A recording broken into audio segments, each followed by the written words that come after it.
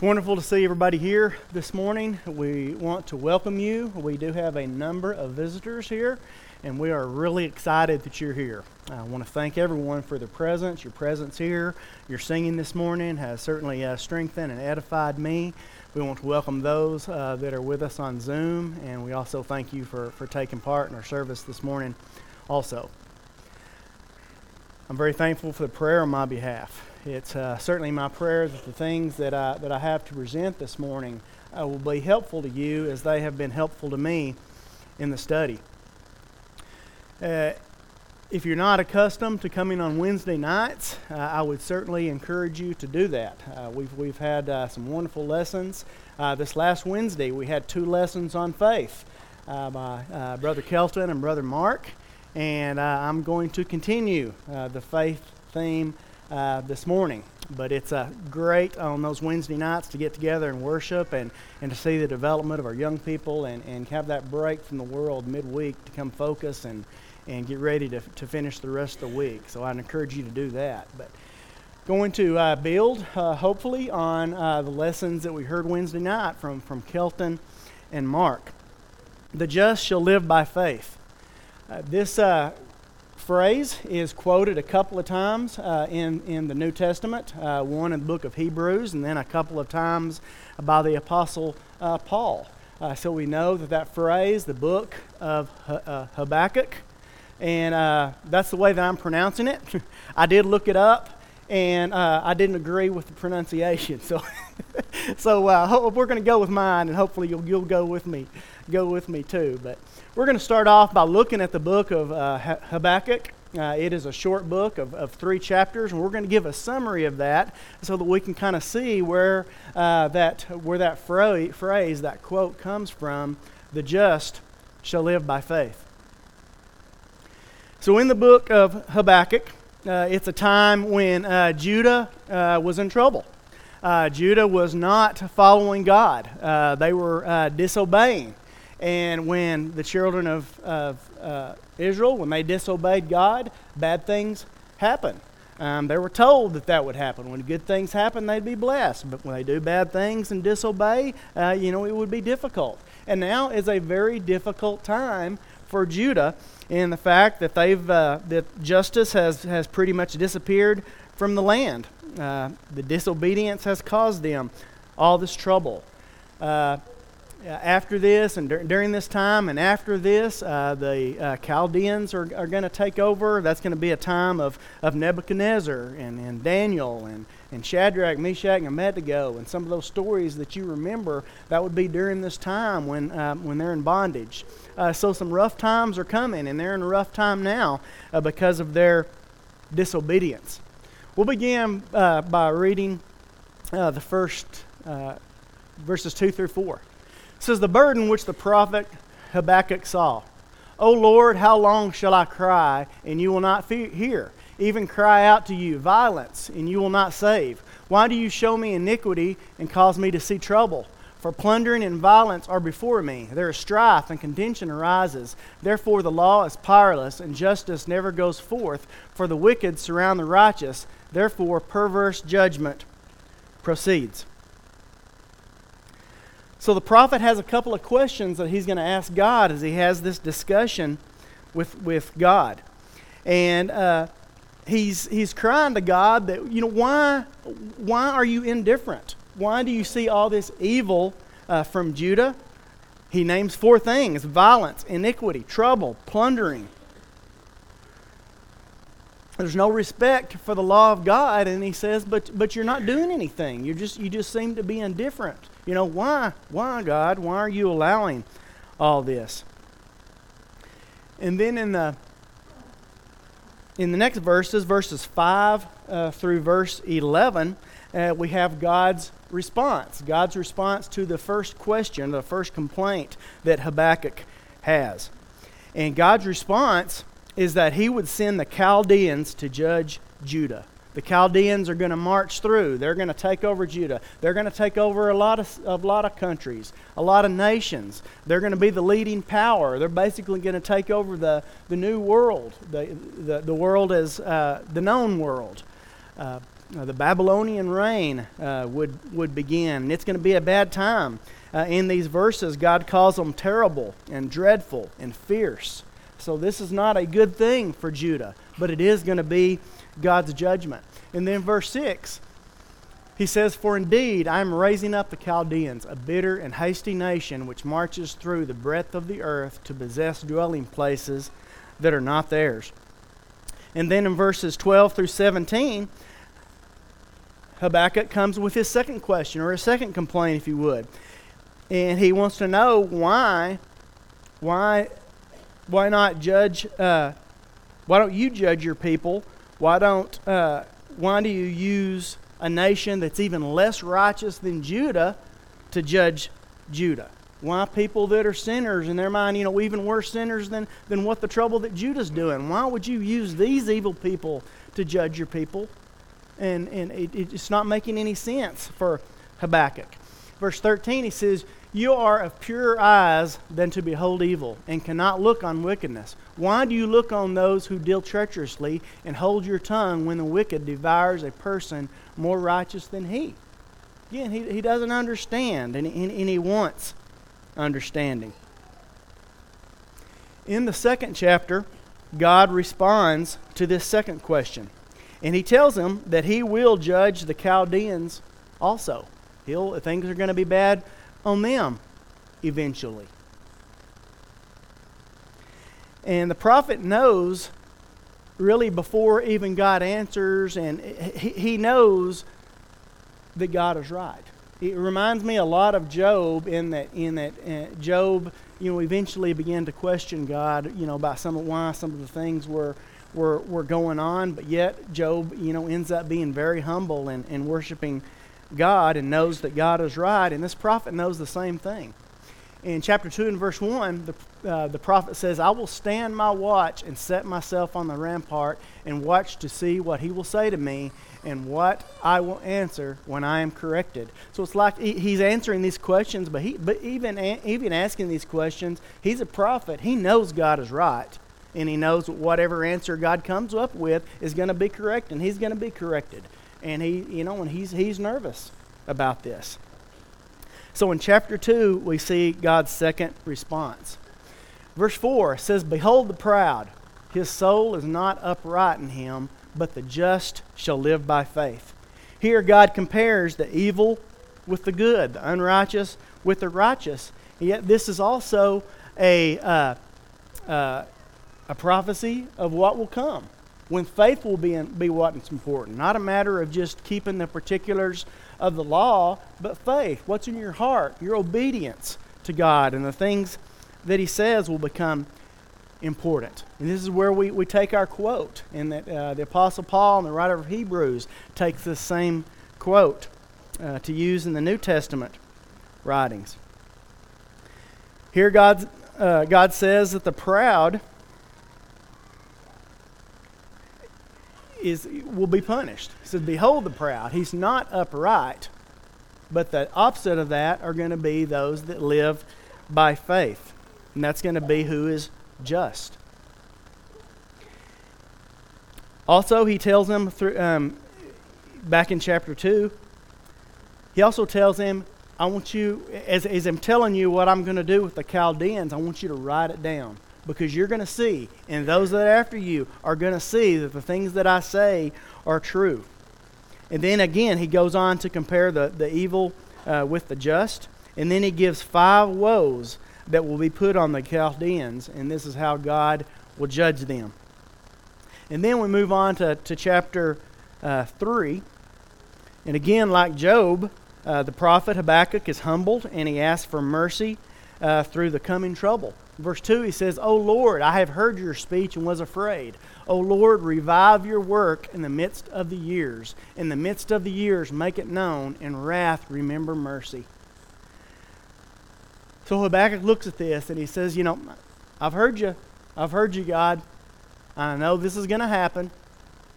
But I ask you, as these years come, as these difficult years come, as we have to face this bondage and all the bad that's going to come with it, we're asking for your mercy.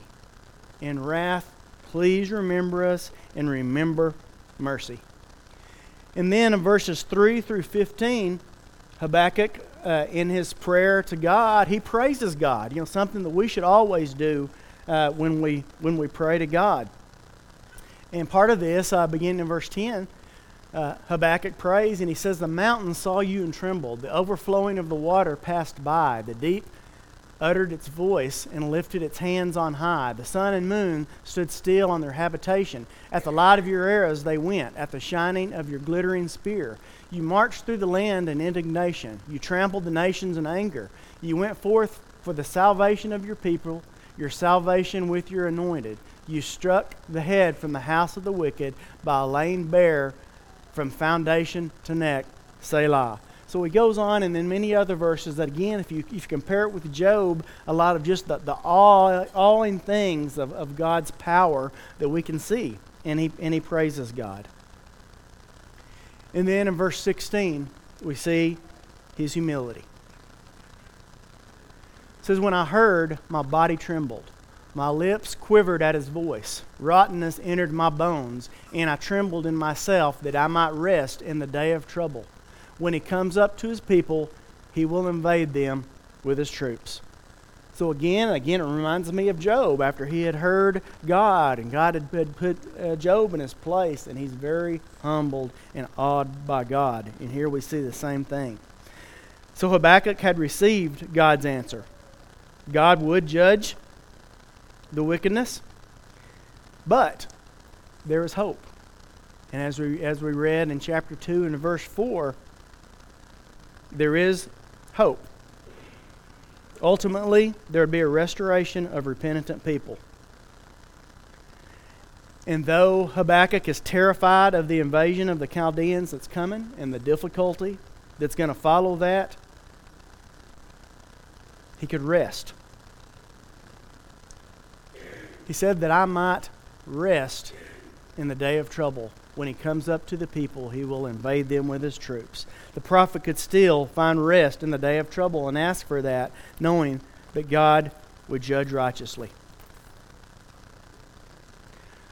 Then in verses 17, it says, "Though the fig tree may not blossom, nor fruit be on the vines, though the labor of the olive may fail, and the fields yield no food, though the flock may be cut off from the fold, and there be no herd in the stalls, yet I will rejoice in the Lord. I will joy in the God of my salvation." So Habakkuk knows and says, if everything that is normal, that is predictable, that is good, that is securing, if all that's gone, if all that collapses, he says, I'll still rejoice. In Deuteronomy 28, we can read about how God, promised His children that there will be blessings when you obey, there will be cursings when you disobey. But again, here in Habakkuk, even though they've been disobedient and bad things are going to happen and they're going to be judged, and if all this fails and it's just terrible, everything falls apart, everything's gone, there will be difficult days, his joyful desire would be for God Himself. Verse 19, "The Lord God is my strength. He will make my feet like deer's feet, and He will make me walk on my high heels to the chief musician with my stringed instruments." So God's response to the prophet's question prompted the wrath of God, but He also gives assurance of God's favor, of His favor and the hope that there will be. Security and hope are not based on the blessings. And Habakkuk realized that in his humility. He said, if all the crops fail and we lose the herds and all these horrible things, nothing that's good is left, the just shall live by faith.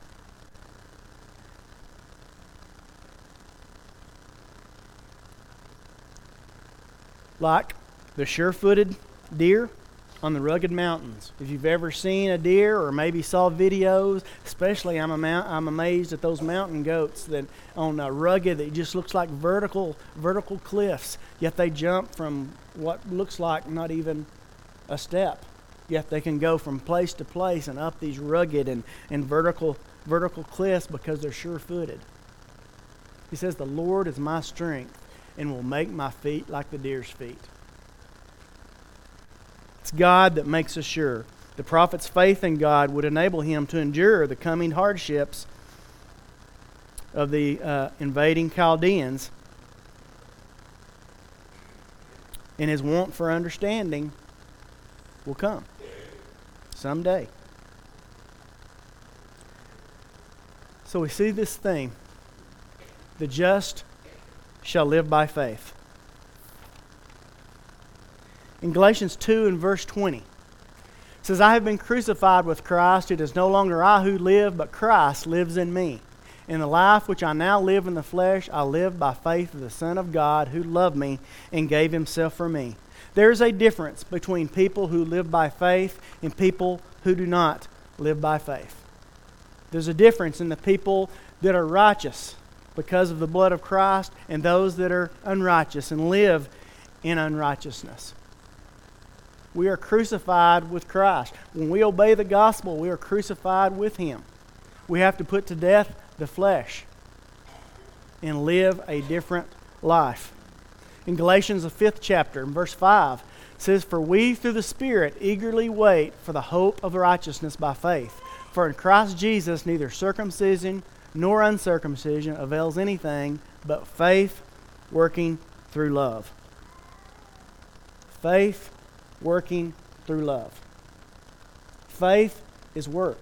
Faith is action. Faith is something that's seen in our lives. Faith is not just a confession. Faith is not just a feeling that we have in our heart. Faith is an action. And faith works. And it works through love. We're reminded of what Christ said was the greatest commandments, to love God and to love others. In 1 John, we can read those books and read so much about love and how love in loving Christ is by loving other people and that being seen in our life. That's how we show our faith, is the love that we have for other people and the actions that spurs us to do. In Romans, the 1st chapter, verse 16, Paul writes, For I am not ashamed of the gospel of Christ, for it is the power of God to salvation to everyone who believes, for the Jew first, and also to the Greek. Well, let's think about that a minute. Paul's writing to the Romans. In Rome, probably the most proudful, powerful, and evil nation on the earth at that time. Yet the church is there, and he's writing to the church. And even though there's great tribulation, there's danger, there's evil kings, there's people that want to just completely wipe out Christianity, Paul says, I'm not ashamed of the gospel of Christ, because it's the power of God to salvation, to everyone who believes. Verse 17, For in it is the righteousness of God revealed from faith to faith, as it is written, The just shall live by faith. The just shall live by faith. Not just a single event, but a way of life. It's how that we live. It's what people should see in our lives. And it should go from faith to faith to faith. We are blessed in this congregation and have for a long time to see faith passed on from generation to generation. Parents that teach your children. Children grow up to obey the gospel. They grow up and teach their children. And we continue to see this. But not only with our families, we need to be sharing that gospel with other people. Our faith needs to be extended to other people so that their faith can become reality. That's the hope of the gospel. And that should be what drives us. And we should never be ashamed of that gospel, but be prepared and ready to spread that gospel. And to do that, we have to live by faith. That's part of living by faith, is spreading that gospel to the world. Hebrews 11 verse 1 says, Now faith is the substance of things hoped for, the evidence of things not seen. Substance means foundation. So faith is the foundation of things hoped for. You know, when you think about hope and wishing are completely different things. When you think about something that you hope for, that's something that you expect to happen. You expect to happen. And that's our faith. And the foundation of that is we know that the promises of God have happened, and the ones in the future are going to happen. And the evidence of things not seen. You know, when we think of evidence, we think of things that are seen. You know, who ate all the Cheetos? Well, it's one with all the orange stuff on their fingers. But you know, the evidence of faith is things that are not seen. But the way that we live our lives, that's the evidence. That's the evidence of things not seen. That eternal perspective that the children of God have is the evidence. And we need to live by it. We need to live by faith. In 1 Corinthians, the 15th chapter, beginning in verse 51, it says, "Behold, I tell you a mystery. We shall not all sleep, but we shall all be changed. In a moment, in the twinkling of an eye, at the last trump. For the trumpet will sound, and the dead will be raised incorruptible, and we shall be changed. For this corruptible must put on incorruption, and this mortal must put on immortality. So when this corruptible has put on incorruption, and this mortal has put on immortality, then shall be brought to pass the same that is written, Death is swallowed up in victory. O death, where is your sting? O Hades, where is your victory? The sting of death is sin, and the strength of sin is law. But thanks be to God who gives us the victory through our Lord Jesus Christ. Therefore, my beloved brethren, be steadfast, immovable, always abounding in the work of the Lord, knowing that your labor is not in vain in the Lord." So faith leads us to work. Faith in that hope that we have, that there's going to be a future resurrection. One of these days, that trumpet is going to blow. Everyone is going to know. And everybody, our bodies are going to be changed. Those that are dead are going to rise first and be joined with Christ in the air. Those that are living are going to be changed. Everybody, dead and alive, is going to have a body that's different. A new body. A body that's made for eternity. An eternity in heaven for the righteous, or an eternity in hell for the unrighteous. Either way, we will have a body that's changed, that's going to be forever. And that should cause us to live in such a way. Therefore means because of all this, my beloved brethren, be steadfast, immovable, always abounding in the work of the Lord. Because of that resurrection, we need to be abounding. Abounding means very plentiful. It means abundant. Good works are not always very plentiful for me. And that's generally when I'm thinking about myself. If I've got the mind of thinking about others, I see those opportunities to be helpful to people. I'm looking for those opportunities to be helpful to other people. I'm looking for opportunities to influence the lives of other people for the best. But when I'm thinking about myself, I'm not always abounding. But we should be, because we know that our labor is not in vain in the Lord. When the mind is right, I do those things. When it's not, I don't. So I need to keep my mind. Colossians, the 3rd chapter, beginning in verse 1. "If then, when you are raised with Christ, seek those things which are above, where Christ is, sitting at the right hand of God. Set your mind on things above, not on things on the earth. For you died, and your life is hidden with Christ in God. When Christ, who is our life, appears, then you also will appear with Him in glory." We need to set our minds on things above. You know, as a compass points north, a Christian's thought processes should point towards heaven. Should point towards the hope that we have of eternity after this. If all we have is this, what a disappointment. But we don't. We have an eternity in heaven with God and with Christ. And that should drive our thought processes. Heavenly thoughts come by understanding heaven realities, and these are our heavenly realities. And it should drive us. It says your life is hidden with Christ and God. Hidden here means concealed. When I thought of this, I just thought about a big old blanket. You know, maybe when you're a kid and you're trying to hide from somebody or something, and you got this blanket over you, and it's just completely concealing you and protecting you, and you're separated from everything else. That's the way our life should be, with Christ and God. Hidden with Him, concealed in Him, separated from everything else. Romans the 12th chapter.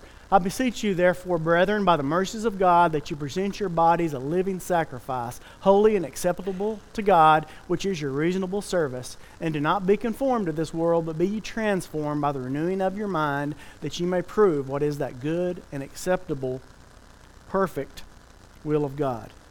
We need to be transformed. We have to be different from the world, not conformed. And the more we get involved in this world, the more I think about myself and just the stuff in this life, I'm conforming, not transforming.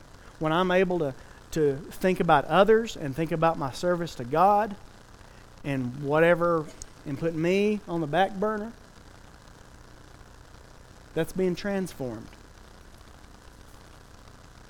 Philippians, the 2nd chapter, beginning in verse 3. It says, let nothing be done through selfish ambition or conceit, but in lowliness of mind let each esteem others better than himself. Let each of you look out not only for his own interest, but also for the interest of others. Let this mind be in you, which is also in Christ Jesus, who being in the form of God did not consider it robbery to be equal with God, but made himself of no reputation, and taking on the form of a bondservant, and coming in the likeness of men, and being found in appearance as a man, he humbled himself and became obedient to the point of death, even the death of the cross. We need to have a mind of Christ. Not what the top verse says. Not let our selfish ambition and conceit put ourselves first. We have to think of ourselves way down that list. Love of God, love others, the 2 greatest commandments.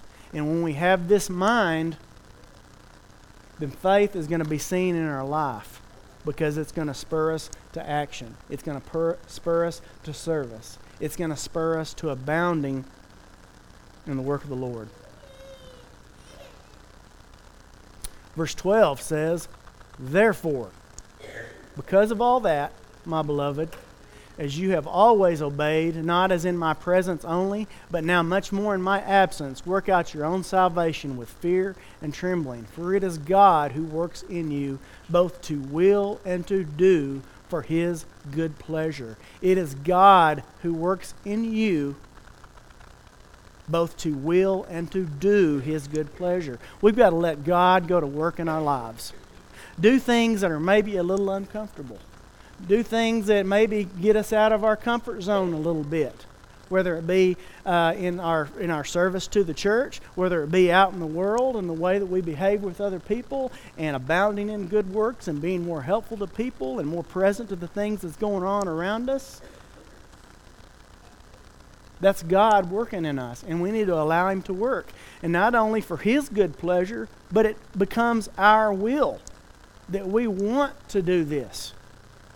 As we are transformed, as we mature spiritually, this happens in our lives. What does it look like? In James, the 1st chapter, beginning in verse 2.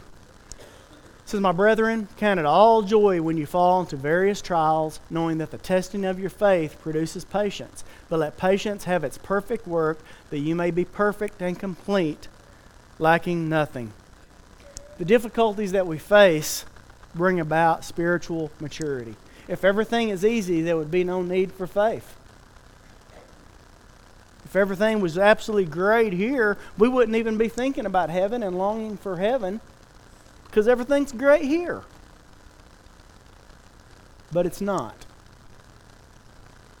And we face some terribly difficult trials in our lives. All of us do. But when we remain faithful to God and we allow that to grow our faith, we become perfect and complete, lacking nothing. And of course, that's talking about spiritual things, lacking nothing spiritually. Because all that other stuff doesn't matter and we can focus on our service to God and our faith.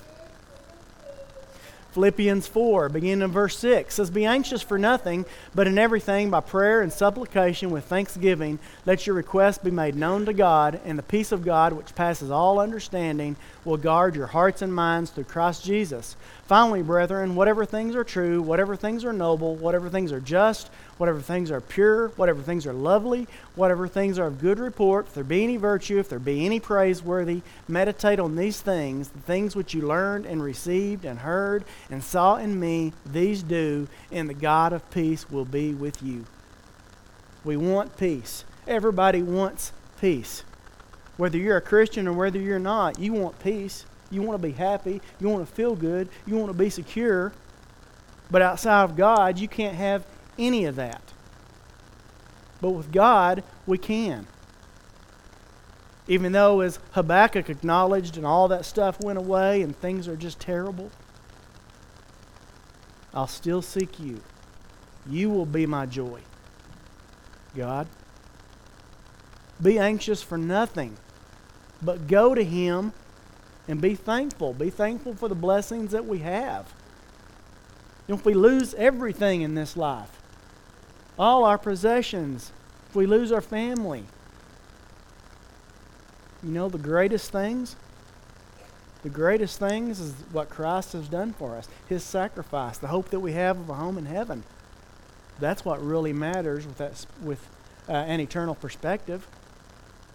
That's why when we go to Him in thanksgiving, no matter.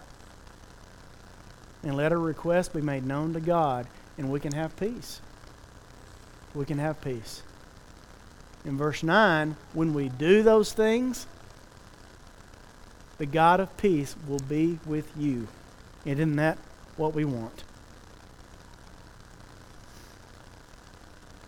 It looks like service in our lives. In James 2, beginning in verse 14.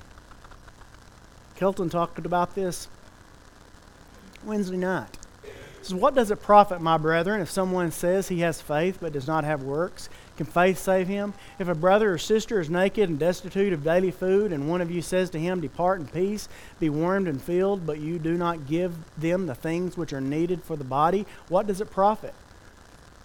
Thus also faith by itself, if it does not have works, is dead."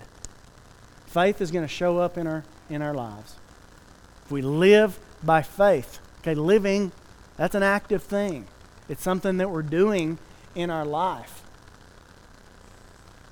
And if we're not doing things in our service to God and showing our love, faith through love, as we read earlier, then how's that faith going to be seen? What's the evidence of it in our lives? It should spur us to serve. In Titus, the 2nd chapter, it says, "For the grace of God that brings salvation has appeared to all men, teaching us that denying ungodliness and worldly lust, we should live soberly, righteously, and godly in this present age." Okay? Live differently. Avoid sin. Avoid the godlessness that we see in this country and in the world today. Avoid those things. Verse 13, looking for that blessed hope. Again, that's what our faith, that's the substance, the foundation of our faith. Looking for that blessed hope and glorious appearing of our great God and Savior, Jesus Christ, who gave Himself for us, that He might redeem us from every lawless deed and purify for Himself His own special people, zealous of good works. Christ did the hard part. He did the suffering. He shed the blood so that He could purify for Himself a peculiar people. purified. Now, we've all sinned, and we continue to stumble from time to time for living in this earth. But we're purified. We're His own special people, and we need to live like it. Zealous of good works.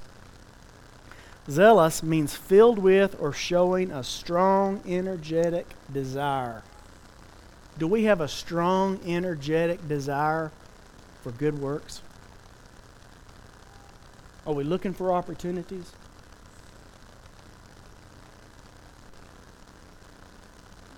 We should be. In Mark, the 9th chapter, Christ said, "For whoever gives you a cup of water to drink in my name because you belong to Christ, assuredly I say to you, he will by no means lose his reward."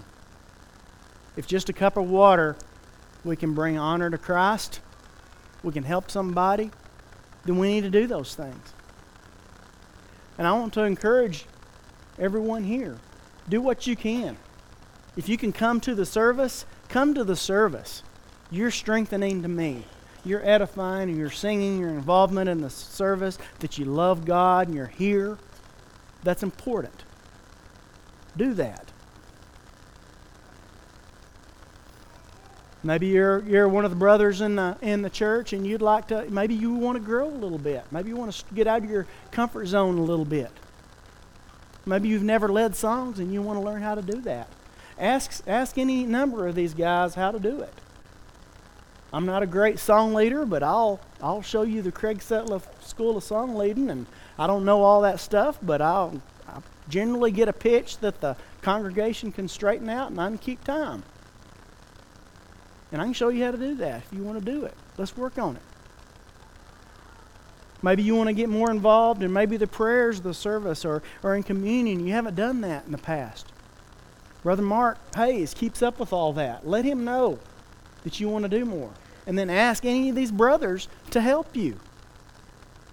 If you're nervous about giving a public prayer, we'll study that out and look at it and help prepare you so that you can give a public prayer if you'd like to do that.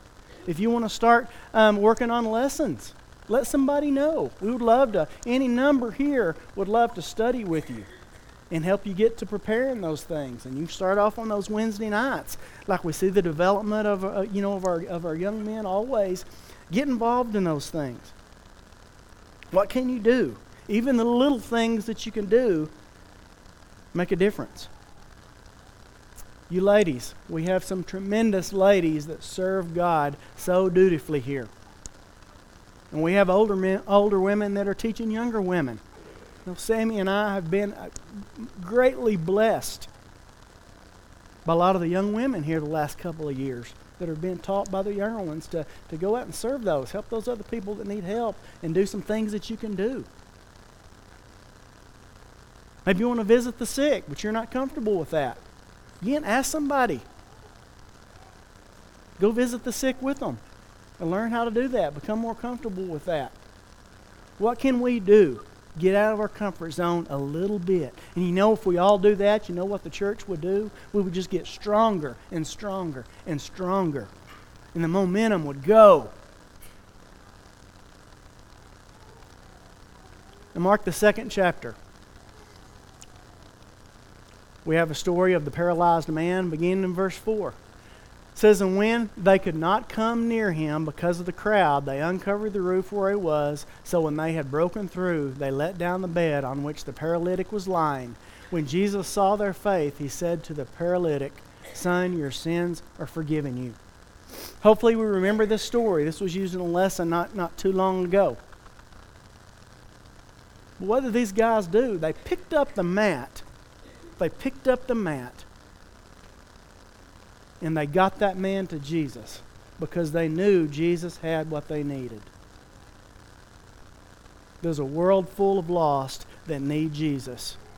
And if you're here this morning and you're a Christian, you know that they need Jesus. And you know that you have what they need. And we need to live by faith. Faith to faith. To faith to faith. We need to share that gospel with others. Maybe you can just invite somebody to church. We have a meeting here that's going to be starting here this next month. I want to encourage all the members here.